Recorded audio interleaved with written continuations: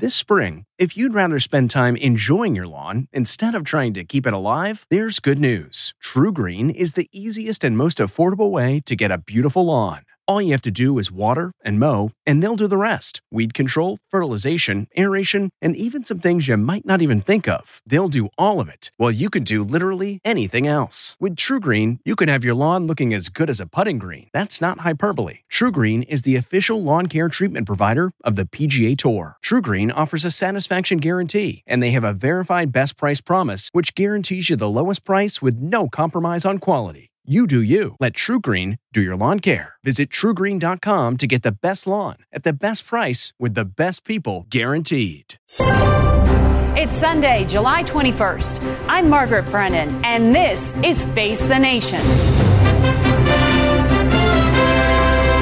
As 200 million Americans try to beat record heat this weekend, emotions may be hottest in Washington as the feud between President Trump and the four Democrats known as the Squad gets even more divisive. They call the people of our country and our country garbage. We're dealing with people that hate our country. We are going to continue to be a nightmare to this president because his policies are a nightmare to us, and we are not deterred.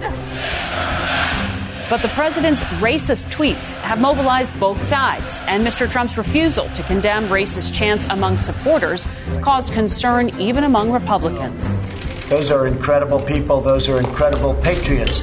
But I'm unhappy when a congresswoman goes and said, I'm going to be the president's nightmare. She's lucky to be where she is, let me tell you. How and will the two parties make an effort to cool things down? Our Major Garrett sat down with Vice President Mike Pence. I think that millions of Americans share the president's frustration about sitting members of Congress engaging in that kind of reckless rhetoric. The president thought it was important to stand up to them, and I'm glad he did it. We'll also talk with Wyoming Congresswoman Liz Cheney, a key member of the House leadership.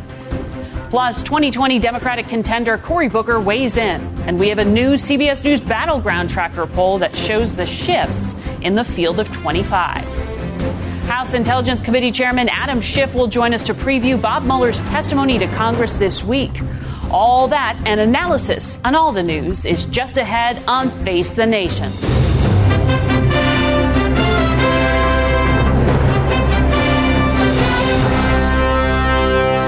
Good morning and welcome to Face the Nation. President Trump is doubling down on his attacks against four Democratic members of Congress known as the Squad, tweeting this morning that he does not believe, quote, they are capable of loving our country. In an interview at Cape Canaveral yesterday, CBS News chief Washington correspondent Major Garrett asked Vice President Pence about those send her back chants from the president's supporters. Because the next one, were those chants appropriate? If you're unhappy with them, do you want to see them repeated? Is this part and parcel of the 2020 echo of the Trump campaign? It seems a simple question. Well, no, Major. The president wasn't pleased about it, neither was I. And the president's been very clear about that. But what we're also not pleased about is the fact that there are four members of Congress but you know who are that this engaging in president's the most relationship with his statements. supporters is as close as anyone has ever had in American politics. This could all go away with one simple word or a phrase or something.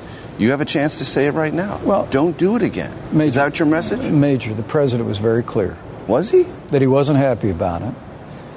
And that if it happened again, he'd make an effort to speak out about it. He will make an effort to speak out. That's what he's already said. Okay. And I think that millions of Americans share the president's frustration about sitting members of Congress engaging in that kind of reckless rhetoric, whether it be anti-Semitic rhetoric, whether it be referring to Border Patrol agents as running concentration camps. And the president thought it was important to stand up to them, and I'm glad he did it. Can you be patriotic and oppose the president's reelection?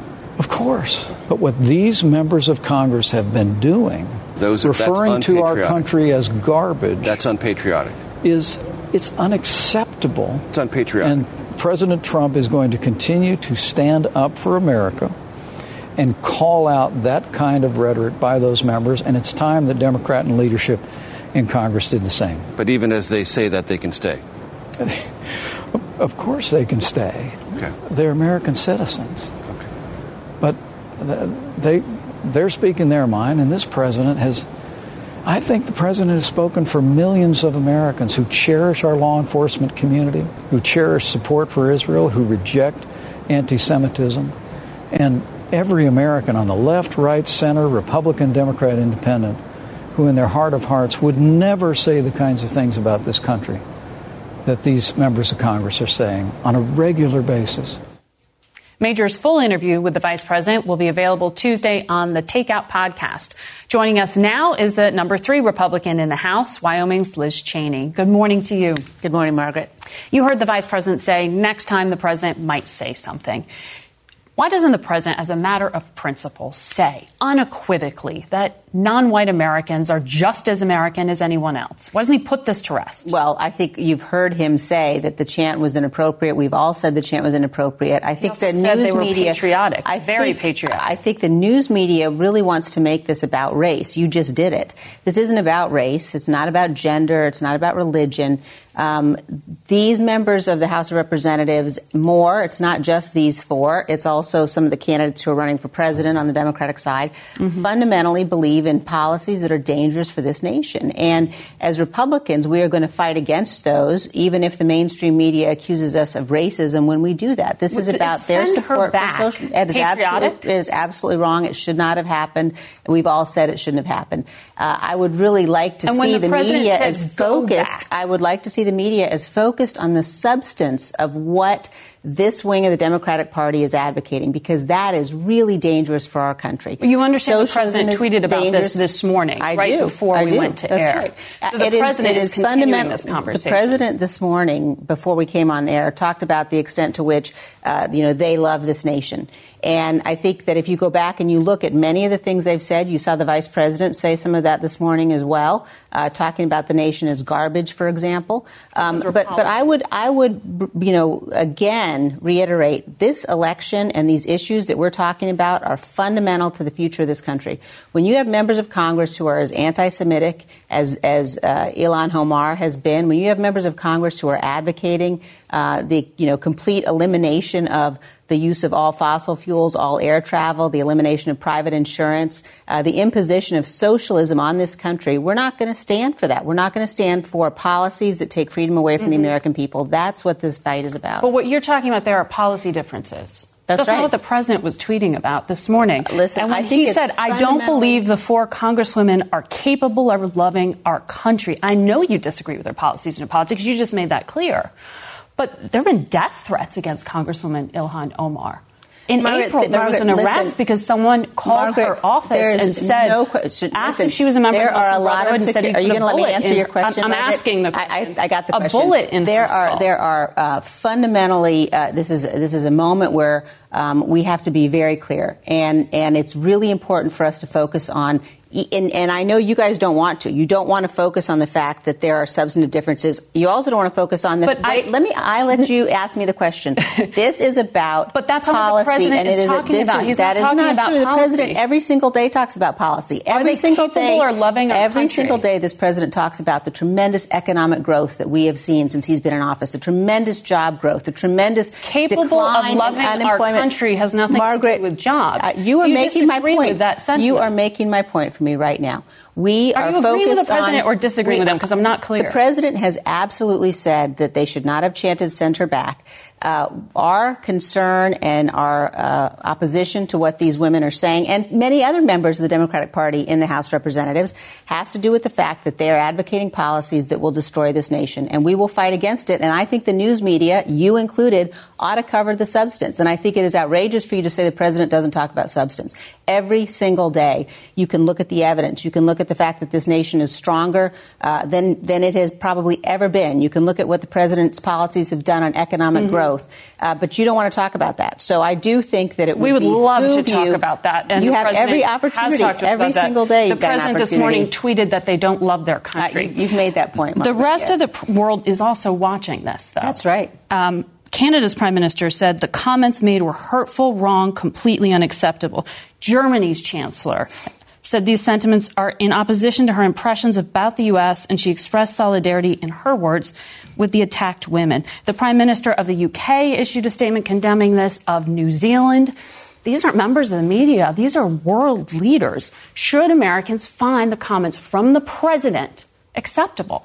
Margaret, listen, I know you want to continue to talk about this as though it had to do with race. I know you want to continue to talk about it as though it had... all those world leaders Margaret, I just let you go through. Look, I don't think the American people are going to look to foreign leaders to tell us who should lead the nation. They're not going to look to foreign leaders to tell us whether or not we should be a socialist country. Thank goodness we won't do that. We depend upon those people who are elected. And I think that when you see the Democratic members of Congress standing up and saying that they want to, that we have concentration camps on our borders, that they want to provide free health care for illegal immigrants, that they want to end private health insurance, that they want to impose socialism on this country, they need to defend those policy positions. And we are going to take every opportunity to make sure the American people, who are the ones that are going to make this choice come November 2020, recognize the fundamental choice that we're all facing. I want to get to you on Iran, but I just do want to point out that there are 2 black elected Republicans who said that this was racially insensitive. Margaret, and another Republican, Mark Walker, said it was painful. Margaret, so we have all said that's not the media. Excuse me, but on Iran. Listen, you just continue to sort of put these little points out there and then move on. And every time you do it, you are making the point I'm making. As Republicans, we are focused on substance, we are focused on policy, and we will continue to do that no matter what the mainstream media attempts to do. All right. Unfortunately, now we don't have time to talk about Iran. But well, thank you should very have asked much. about Iran sooner, because that's a policy issue. I would love to. If the president tweets about it, we certainly will, because I know you He has tweeted about Iran. Actually, he's tweeted about Iran quite a bit. It'd be good to cover all the president's tweets. I would love to. Great. Thank you very much. But we have to go now to the chairman of the House Intelligence Committee, Adam Schiff, who has been standing by. He joins us from Burbank this morning. Congressman, thank you for getting up early. You just heard Congresswoman Cheney there. When it comes to the issues that she says are about policy, not about race, not about politics, is that how you hear the comments from the president this morning? No, absolutely not. I think, tragically, the president has decided that racism is good politics. Racism is a good political strategy. There's a reason why he keeps returning to attacking these women of color and the rhetoric that he uses. The crowd's ugly racist chant didn't materialize out of nothing. It came from the president's own tweet and words and incendiary rhetoric. This, of course, wasn't a one-off either. This was the same president who said there were good people on both sides of a neo-Nazi rally. This is who he is, and he thinks it's a winning political strategy. And God help us if it is. I think it's a losing strategy, and I think we're going to see next year what a colossal losing strategy it is. And we're going to push back every time he engages in this kind of race-baiting, racist rhetoric. Do Democrats need to push back more within their own party, though? As the president has said, there are members of it, 4 of them in particular, who he's focusing on, whose language he's characterized as reckless, as anti-Semitic, he has said. Do Democrats need to do more to be more careful about their own language? I don't think there's really any equivalence here. We're not, inciting crowds to chant, send them back. This is coming from the president. And yes, we have a big and diverse caucus, and the political views of our caucus are as reflective of the country as they are of our caucus. But that is not in any way equivalent to the kind of racist rhetoric coming out of the White House. So, look, I fully expect our members are going to be very aggressive out there. We have strong disagreements with this president, but we're focused on those disagreements when it comes to providing good-paying jobs to people, issues like minimum wage, like trying to save access to health care, while he wants to demonize 4 women of color and engage in this kind of bile. And, it was such a tragedy last week when we're celebrating the 50th anniversary of one of the greatest achievements in American history, in the history, frankly, of humankind, the landing on the moon, that we see one of the most tawdry moments in our history of the president engaging in this kind of behavior. I want to ask you, because you this week will have a chance to ask questions of Robert Mueller, the special counsel, when he appears and answers questions about that 400-page report he turned in. He's already said he's not going to go beyond those 400-something pages. What is the purpose? What do you actually think you're going to learn?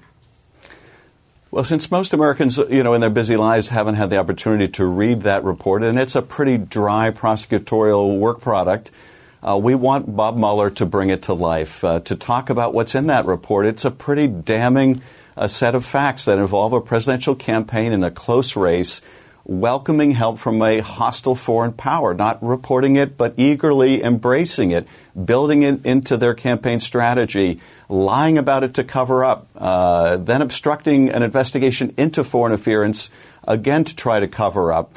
That's a pretty damning set of facts that most American people are not familiar with. And, of course, the president keeps on trying to deceive them about those facts.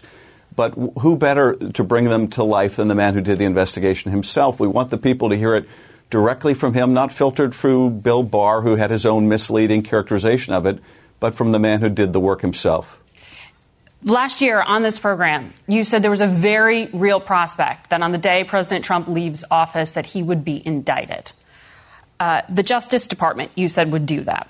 This week, the U.S. Attorney's Office in New York concluded its investigation into campaign finance, and there were no charges there related to him.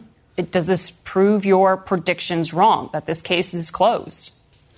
No, not at all. It's been clear, from Bob Mueller that he felt, and the Justice Department feels bound by this Office of Legal Counsel opinion, that you can't indict a sitting president. But he is a essentially unindicted co-conspirator. He's been identified as individual one, as the person who directed Michael Cohen to commit this fraudulent campaign scheme. And I assume that all this means in terms of the Southern District of New York is that the case will be reopened when he leaves office, providing the statute of limitations has not run. And the Justice Department will have to weigh whether to indict the former president. From my point of view, if the evidence supports that, he should be indicted. And it's certainly the view of the Justice Department is reflected in that indictment that Donald Trump was the one who coordinated and directed that illegal scheme. And why should Michael Cohen go to jail, but the guy who did the direction and the coordination himself evade justice? He is not above the law. He may have a temporary reprieve while he occupies that office. But I think the Justice Department will have to seriously consider reopening the case if that's what it requires and indicting him when he leaves office. You alleged this week that the Attorney General, Bill Barr, intervened to stop this investigation or may have done that. Do you have any evidence to support that? Well, I haven't alleged that he did that. What I have said is that Congress ought to find out and make sure there was no intervention by Bill Barr or Maine Justice to bring about essentially a political closure of that case. Mm-hmm. Now, I don't know that that's the case, but one of the concerns that I've had is when Bill Barr testified in the Senate that he believes that the president could have made the Mueller investigation go away anytime he wanted if he thought it was unfair. It's logical to conclude he also feels the president can make any of these other cases go away if he deems them unfair. Okay. And that is not our understanding or anyone else's of the law. The president is not above the law. And we're going to do our oversight to make sure that none of these cases are made to go away to protect the president. All right, Congressman, thank you very much. We'll be back in a minute with Senator Cory Booker. Memories make us laugh and cry. And sometimes cringe when we look back at our fashion choices. But in between flashbacks of bowl cuts and dad jeans, our memories are fading, and so is the old media that holds them. Hi, I'm Adam Baselogger. And I'm Nick Mako, and we're the founders of Legacy Box. Legacy Box is the easiest and safest way to preserve your family memories. Here's how it works. Fill Legacy Box with your outdated media. We professionally digitize and send them back on DVDs, thumb drive, or the cloud. Look, those forgotten home movies, VHS tapes, film reels, and photos are degrading right before your eyes. Experience peace of mind and enjoy reliving the glory days. Join more than 500,000 families who have already trusted Legacy Box. Save your memories today. Visit legacybox.com/save. And for a limited time, get 40% off your order. That's legacybox.com/save for 40% off. legacybox.com/save. We turn now to the 2020 presidential campaign and New Jersey Senator Cory Booker. He joins us this morning from Los Angeles. Good morning to you. Good morning. Thank you for having me on. Senator, you compared President Trump to George Wallace, the segregationist Democrat from Alabama. You said the president's own words were a disgusting display of racism and bigotry. Are you accusing the president of being a racist? I'm accusing him of being worse than that. He is somebody that is using race like a weapon to divide our country against itself. He's been using it since before he became president as a way to accelerate his gaining of political power. And the language he uses is actually language-tired old tropes that have been used by demagogues all throughout our country's history, from the know-nothings who were fighting against Irish and German immigrants, literally using some of the same language, to some of the same tactics that George Wallace was using for his own political power, literally calling his opponents communist and the like. This president is yet another sad chapter, but what we have done all the time as Americans, black and white, from different backgrounds, we've always joined together and beaten those demagogues, hate mongers and fear mongers. And I think that's where Donald Trump will be relegated. This election is not a referendum only on him. It's really a referendum on who we're going to be and who we're going to be to each other. And I have deep faith in this country's ability to come together and reject this type of politics. But to that point, do you think there is any merit to the argument that Democrats need to police their own ranks, that some of these progressive Democrats in the House have been reckless with some of their language? I mean, if you're talking about the politics within our party, that's a lot different than someone who literally is calling for people, American citizens, to go home, which is something that has been used as a racist trope. There's no equivalency here whatsoever. I don't care who says it. People who preach racism and bigotry for their own political power, try to slice and divide this country against itself. That is something on a whole different moral plane than anything in the dynamics of a political party. This is something that all of us, and I hear this from my Republican friends, this is awful. We need to reject it. We need to move beyond this as a country. But the president has described this strategy, though, as forcing Democrats like yourself to essentially embrace people on the more liberal side of the party who have said things that he has characterized as anti-Israel, sometimes anti-Semitic. Is this a strategy that is actually effective for the president? Because it's forcing Democrats like you to defend people you may or may not agree with. Look, I will defend anybody, Republican or Democrat, who's attacked because of their color of their skin, because of their religion, because of their ethnicity. That's just who I am. I don't give a damn about the politics of it. Racism is racism. And to say nothing in the face of it is to be complicit in that kind of language. So I don't care about politics. I care about my nation. This is not who we are. We are a place that has always, I am literally sitting here as a United States Senator because Republicans and Democrats stood up in the 1960s and fought for my family's housing rights and my equal rights. This is the greatness of our country. It's not what he is evidencing right now. And we have a moral obligation. Forget politics or political advantage. But the politics of race are also playing out in the Democratic debate stage. Certainly you and Senator Harris have been critical of Joe Biden, the front runner, for his past record when it comes to racial issues. So this also seems to be a fault line that can be useful politically for Democrats as well. Do you think that needs to change? Is that the strategy for this next debate? Are you going to get more aggressive on that front? Look, I'm running for president not to use race as a strategy. I'm running for president because we have more African Americans, for example, under criminal supervision than all the slaves in 1850, that there are real racial realities that we have to deal with, not because of black or white, but because of America. We're a nation where we swear oaths to the ideals of liberty and justice for all. And I know that this is a time where we talk about these things through a political lens, but all of us in this country can agree that it's wrong, that there is no difference between blacks and whites for using drugs or dealing drugs, but blacks are almost 4 times more likely to be arrested for that. And so, yeah, it is fair.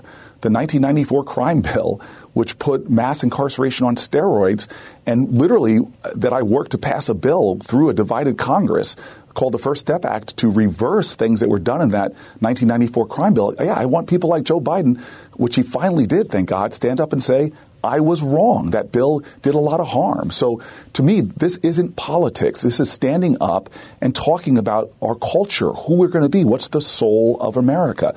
And right now we are in a difficult period where you see violent racial attacks on a rise. Since 9/11, the majority of our terrorist attacks have been right-wing extremists. The majority of those have been white supremacist attacks. And now we have a president that's language is usually actually being used by white supremacists to justify their bigotry and hatred. So there's a lot of more moral issues going on, and it's not a left-right divide. it's really, again, yet another chapter that we've seen from the know-nothings to McCarthyism to George Wallace and Jim Crow. This is a moment in America, a moral moment where we have to decide who we're going to be, and are we going to confront the institutional racism and the racism being spewed from one of the most sacred offices in all of our land, the presidency of the United States. Senator Booker, thank you for joining us. We'll be right back. I used to think that all diet and weight loss plans were the same. Well, not anymore, because I found Noom. Noom is a new and totally different approach to losing weight and getting healthy that uses psychology and small goals to help change your habits. So it's easy to lose the weight and keep it off for good.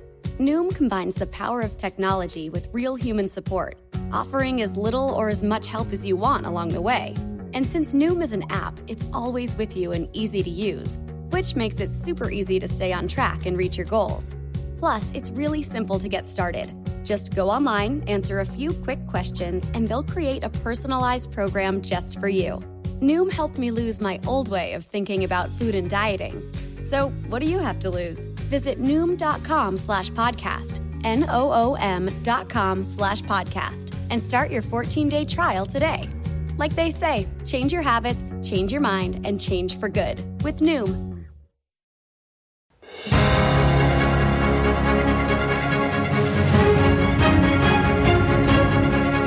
Welcome back to Face the Nation. We have some new polling on the 2020 campaign, but first we want to take a look at some results surveying Americans about the president's tweets saying that 4 House Democrats, quote, go back to the countries from which they came. Joining us now are CBS News political correspondent Ed O'Keefe and CBS News elections and surveys director Anthony Salvanto. Good to have you both here. Anthony, this was explosive. It was dominating a week's worth of news headlines. What were voters telling you? Well, at a top line level, you could see what you might have expected, which is partisan splits on this. A majority said that they disliked the tweets, disliked what the president said. Democrats especially called the tweets racist and un-American, but Republicans said the media made too much of it. They thought the tweets were not racist. They thought the tweets were pro-American. And, you could see some of the political wheels starting to turn, too.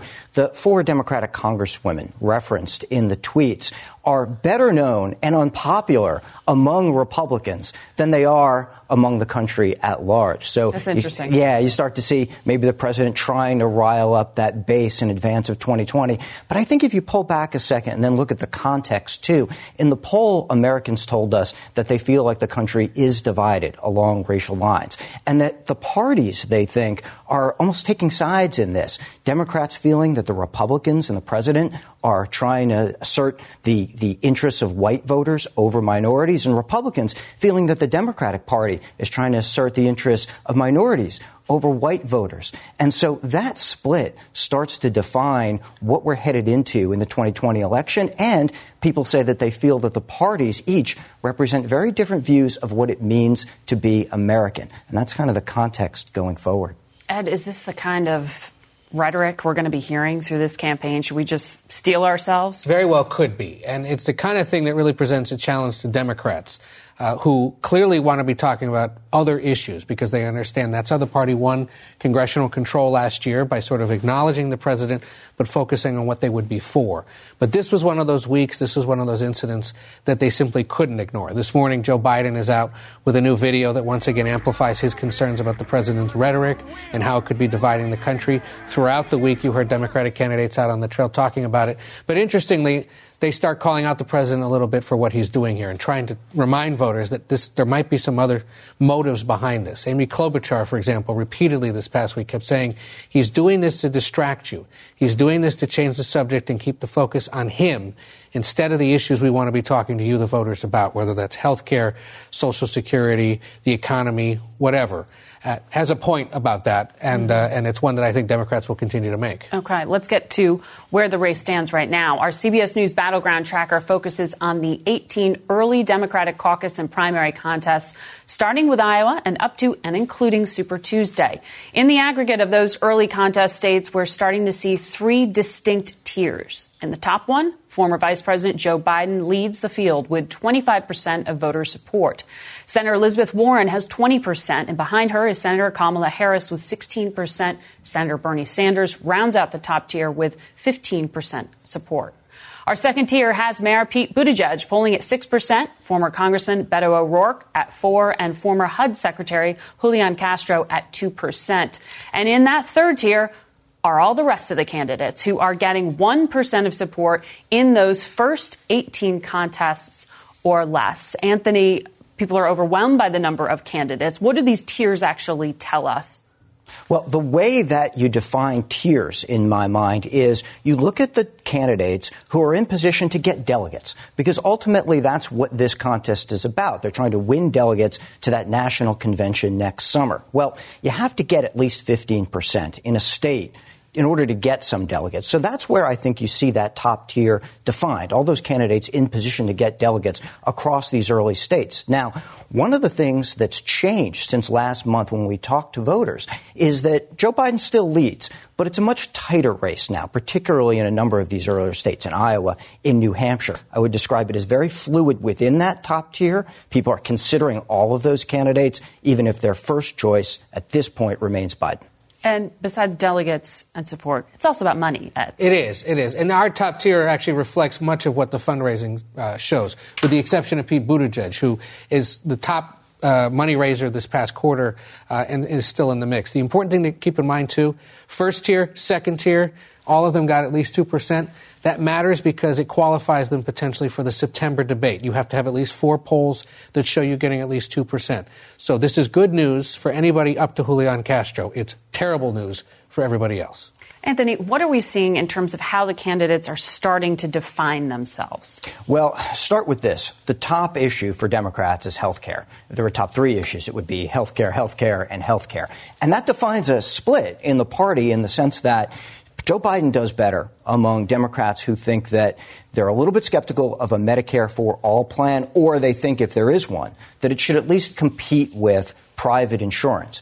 But the more progressive candidates, the Warrens, Harris, Sanders, all do a little bit better with voters who say either replace private insurance or asserting absolutely go with Medicare for all. And I think that the health care issue is starting to define something of a split there in the candidates. Yes, it hews to ideological lines as well. More moderates, where Biden does better, more progressives and liberal voters, where the other candidates do better. But that's starting to where you start to see that split.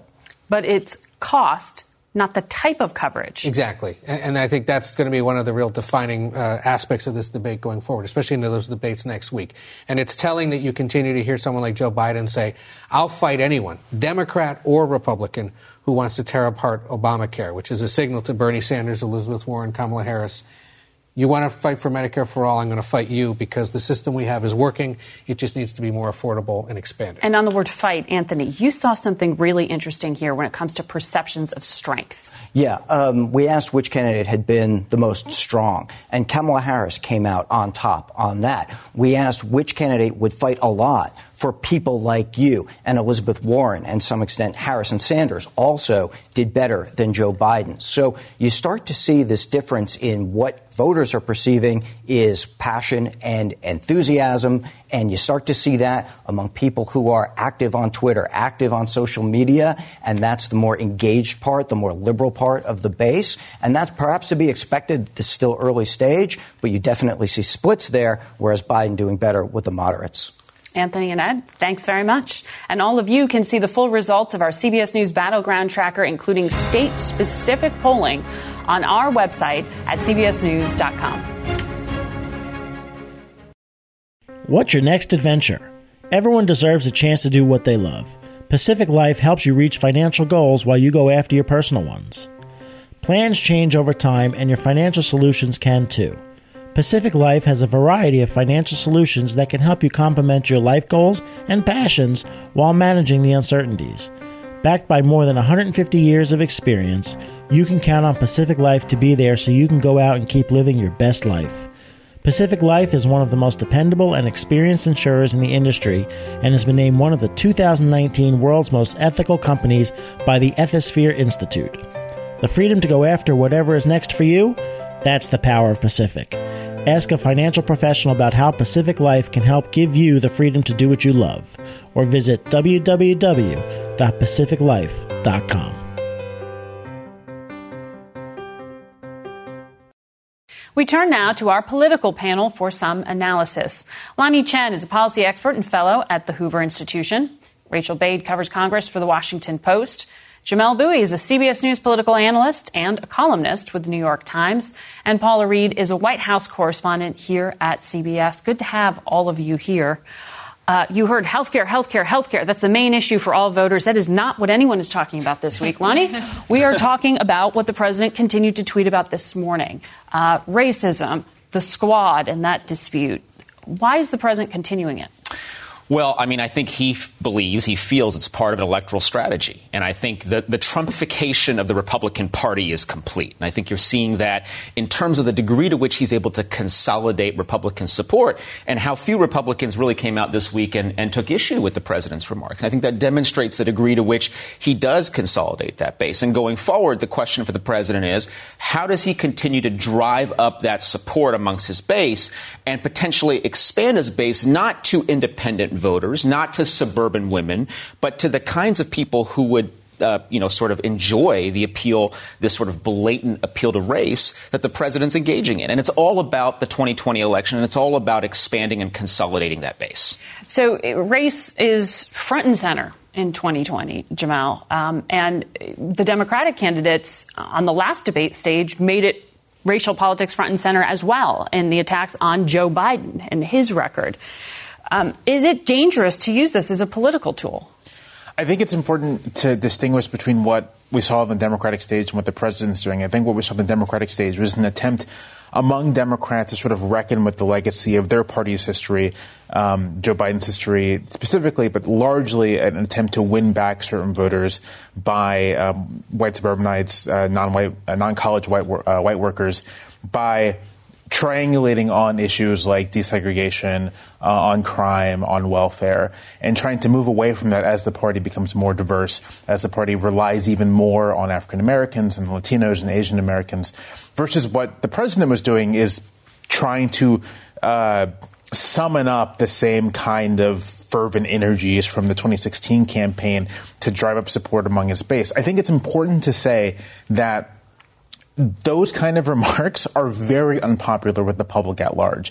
The president saw his approval drop to not an all-time low, but close to it after Charlottesville. The remarks about football players kneeling were not popular. The Virginia gubernatorial election was practically a lifetime ago in 2017. But the Republican candidate, Ed Gillespie, suffered at the polls for leaning into those kinds of attacks. So while the president may believe it's effective, the actual evidence on display is that it's probably not that effective for him. But it energizes people, Rachel, right? I mean, it energizes the parties. And yet you did see some Republicans, as you say, Lonnie, not very vocally, but indicate they weren't totally comfortable with this. Yeah, put Trump aside for a second and you look at your traditional congressional Republicans. I mean, Liz Cheney in your interview, she might not have wanted to admit it and chose to sort of blame the media, but they really have a problem here, and they have been talking about it privately. It is one thing, and Republicans all agreed, and Democrats would say they did have a strategy here to single out these four women and talk about their policies and the fact that they support socialism or socialistic agendas of some sort.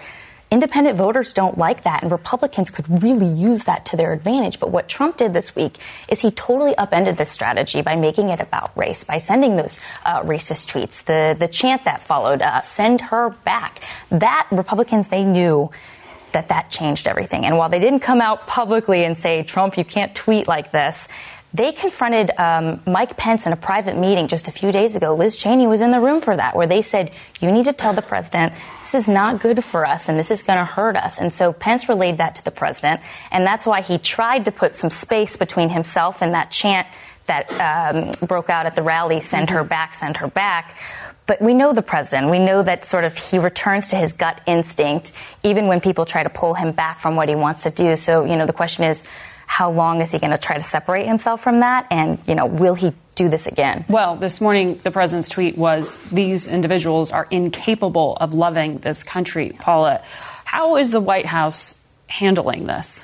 Well, I don't think anyone here really has a true incentive to tamp this down because both sides are getting the foil that they want ahead of 2020. Now, of course, there are some Republicans, particularly those in vulnerable districts, who do not want to be on the defensive, who do not want to be in a position to tamp this down. But even when the president backed off, and our reporting also reflects that the vice president, some of his family members went to him and asked him to distance himself from this, even when he backed off, what did he do by doing that? He kept this in the news cycle. He kept a Squad v. Trump in the news cycle, in the dialogue. So to your point, it doesn't appear that the White House in the long term will likely change the strategy. I don't expect to see the president actually tell any of his crowds to knock it off with the chanting. Mm-hmm. Jamil, I want to ask you about some of the language, the so-called squad, these four freshman House Democrats. Normally, someone who's very new to Washington like this wouldn't get so much attention from the most powerful man in this city.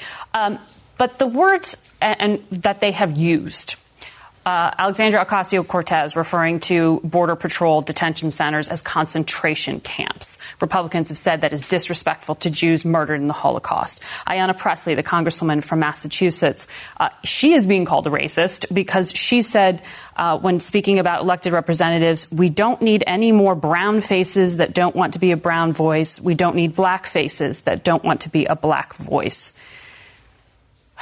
What is happening here? Republicans are calling that racist. And from Anthony Salvanto's polling, people are only hearing this on through a political filter and digesting it that way. But do Democrats really have a problem? So as far as how voters are hearing it, I think part of the larger issue here is that politics are so partisan and so divided along partisan lines that it's difficult to for a lot of people to understand things in any sort of context other than the immediate partisan battle. And so in that sense, if, say, Representative Pressley's remarks get traction, it may be a problem because no one's going to try to hear it in the context that I hear it, which is sort of there's an old proverb that's attributed to Zora Neale Hurston, not all skin folk are kinfolk, which is the idea that not everyone who looks like you necessarily has your interests in mind. This is a very common thing, very common sentiment within black communities, and that's sort of what I hear from Pressley, and it doesn't strike my ears in a racist way.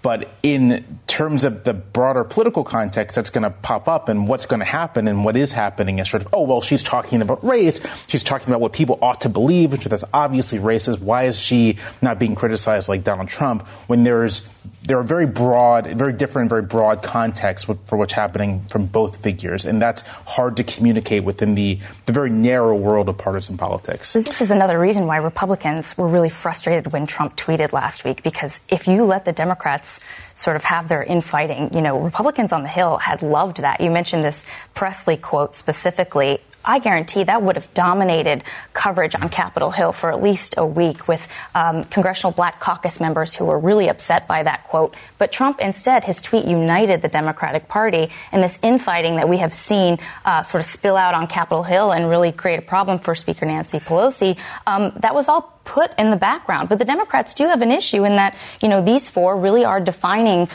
what people are reading in the news around the country. And Pelosi wants to keep the focus on health care. She doesn't want to talk about Medicare for all.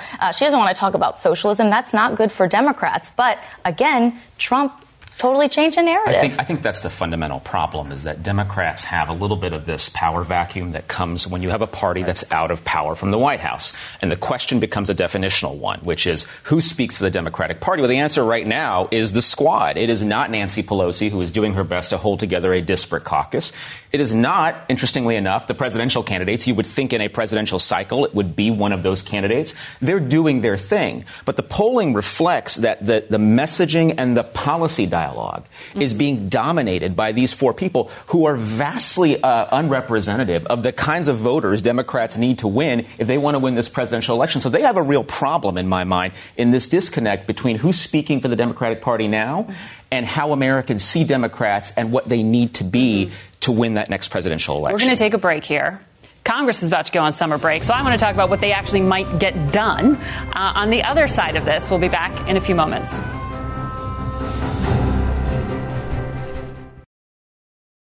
Are you having trouble sleeping? NFL players have been coached. Blue light from smart devices, it can affect your sleep. They'll even wear blue blocker glasses in the evening for improved sleep. Others will try tart cherry juice in smoothies. Not only can it help fight inflammation, but to help you sleep, it's got high amounts of natural melatonin that's beneficial for sleep.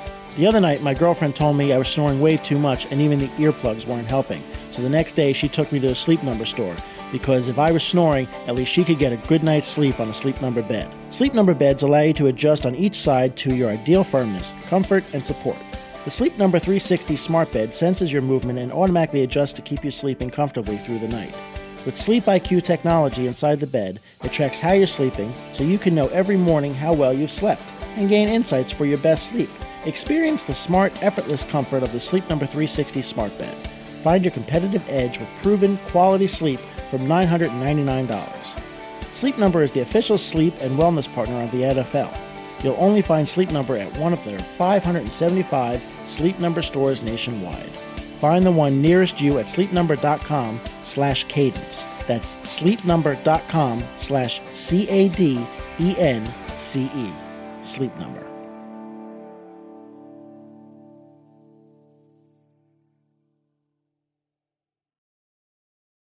We're back now with our political panel.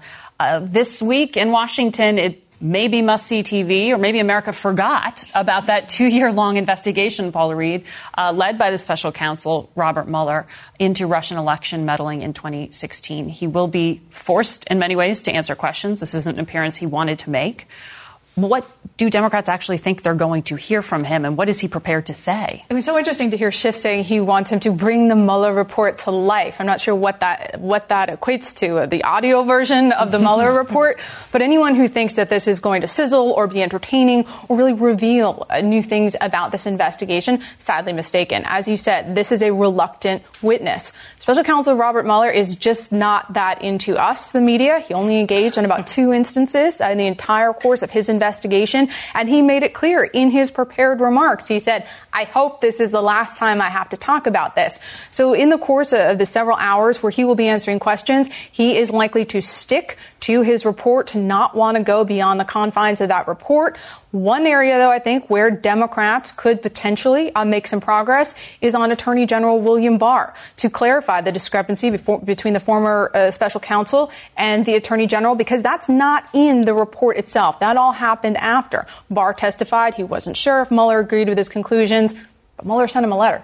He called him. So I do think there is the opportunity to maybe undermine the credibility of the Attorney General, but Republicans also have a huge opportunity here to address the origins of this investigation. They don't even need Mueller to say anything. Just rereading those text messages between Lisa Page and Peter Strzok undermines the credibility of not only this investigation, but also the Clinton email one. From the FBI. Yes. To refresh people's memories. Rachel, Jerry Nadler was on television, the House Judiciary Chairman, saying that there is clear evidence of high crimes and misdemeanors, and talking about what he expects from Mueller. Those are clear words as to what he has in mind. Is this all about laying groundwork for impeachment? For some Democrats, absolutely. And that's where there's actually a division going into this hearing about what do Democrats actually want to get out of this. I mean, the leadership, Speaker Nancy Pelosi, who is against the idea of impeaching the president, they are hoping that Mueller comes in and sort of lays out some of these instances of potential obstruction of justice, and that people see that. It hurts Trump's poll numbers. And, you know, only about 3% of Americans actually read the report. So she's hoping that people learn, and this hurts Trump in 2020. Now, people like Jerry Nadler, who he hasn't come out publicly for impeachment, but privately he has been pushing the leadership to start, and about 90 other Democrats in the House who have called for impeachment to begin. They want this to be sort of a watershed moment to see the number of Democrats who support impeachment actually grow, and potentially even independents who are on the fence on this to come around to their side of thinking. Now, there's a lot of skepticism that that is going to happen, but the fact that Jerry Nadler is going on TV and saying that he is thinking Mueller's going to lay out high crimes and misdemeanors shows that Nadler is getting closer to that point, even as the Democratic leadership is not. Could this backfire, Jamel? I don't know. I mean, I think it's that clear. We're kind of in uncharted territory here. We haven't had, the last impeachment controversy trial in the 90s was happening in a very different political context, with a much more popular president, a growing economy that the president was getting credit for. And so in that, then impeachment did hurt the opposition party. But here, the president is manifestly unpopular. What he's accused of, I think there is a appetite on some Republicans in the public willing to say that the president has violated norms and standards here. And it's entirely possible that pursuing impeachment in this particular instance could end up worsening Trump's position versus backfiring against Democrats. But again, I think it's difficult to say because this is a unique situation. There aren't very many guides in the past for understanding what is going to happen going forward. And Lonnie, this is one of the last things that happens before Congress goes on summer vacation. Policy-wise, anything in the future? Well, we have the debt ceiling. And, again, this is sort of like the Washington, let's go up to the cliff every couple of years because we can't stand stability. Let's figure out a way to compromise economic growth, and let's figure out a way to compromise everything that potentially is going right with the economy. So they're going to have to figure out the debt ceiling. Some are saying it's going to be in the context of a larger budget deal. Now, that budget deal potentially, I think, exposes fractures on the Republican side, right? Because you have some fiscal conservatives like the current White House chief of staff who believe that fiscal responsibility element is extremely important. Some even suggest the president's there, too, that he might want to go there in a second term. And then you've got a lot of Republicans who say, forget fiscal responsibility. It's not popular. Nobody cares about it anymore, so why worry about it? So those divisions, I think, are going to be very real. And clearly it's to the benefit of the president to keep this situation put off until after the election. So there is huge incentive to get a deal done. All right. Thanks to all of you. That's it for us today. Thank you all for watching. Until next week, for Face the Nation, I'm Margaret Brennan. Today's guests were Republican Congresswoman Liz Cheney, Democratic Congressman Adam Schiff, and Democratic Senator Cory Booker, a 2020 presidential contender. The executive producer of Face the Nation is Mary Hager. This broadcast was directed by Allison Hawley. Face the Nation originates from CBS News in Washington. For more Face the Nation, we're online at facethenation.com, and you can follow Face the Nation and CBS Radio News on Twitter and Instagram. Face the Nation is also rebroadcast on our digital network, CBSN, at 11 a.m., 3 p.m., and 6 p.m. Eastern every Sunday. If you like Face the Nation with Margaret Brennan, you can listen early and ad-free right now by joining Wondery Plus in the Wondery app or on Apple Podcasts. Prime members can listen ad-free on Amazon Music. Before you go, tell us about yourself by filling out a short survey at Wondery.com/survey. Catch every episode of 60 Minutes, America's most watched news magazine show, as a podcast. Hear in-depth investigations across politics, news, and entertainment on your schedule. Listen to 60 Minutes ad-free on Wondery Plus. The Hargan women seemed to have it all. We were blessed. My mom was amazing. But detectives would soon discover inside the house there were the bodies of 2 women. A story of betrayal you would struggle to believe if it wasn't true. I am just praying to God, this is a sick joke. From 48 Hours, this is Blood is Thicker, The Hargan Family Killings. Listen to Blood is Thicker, The Hargan Family Killings early and ad-free starting May 1st with a 48 Hours Plus subscription on Apple Podcasts.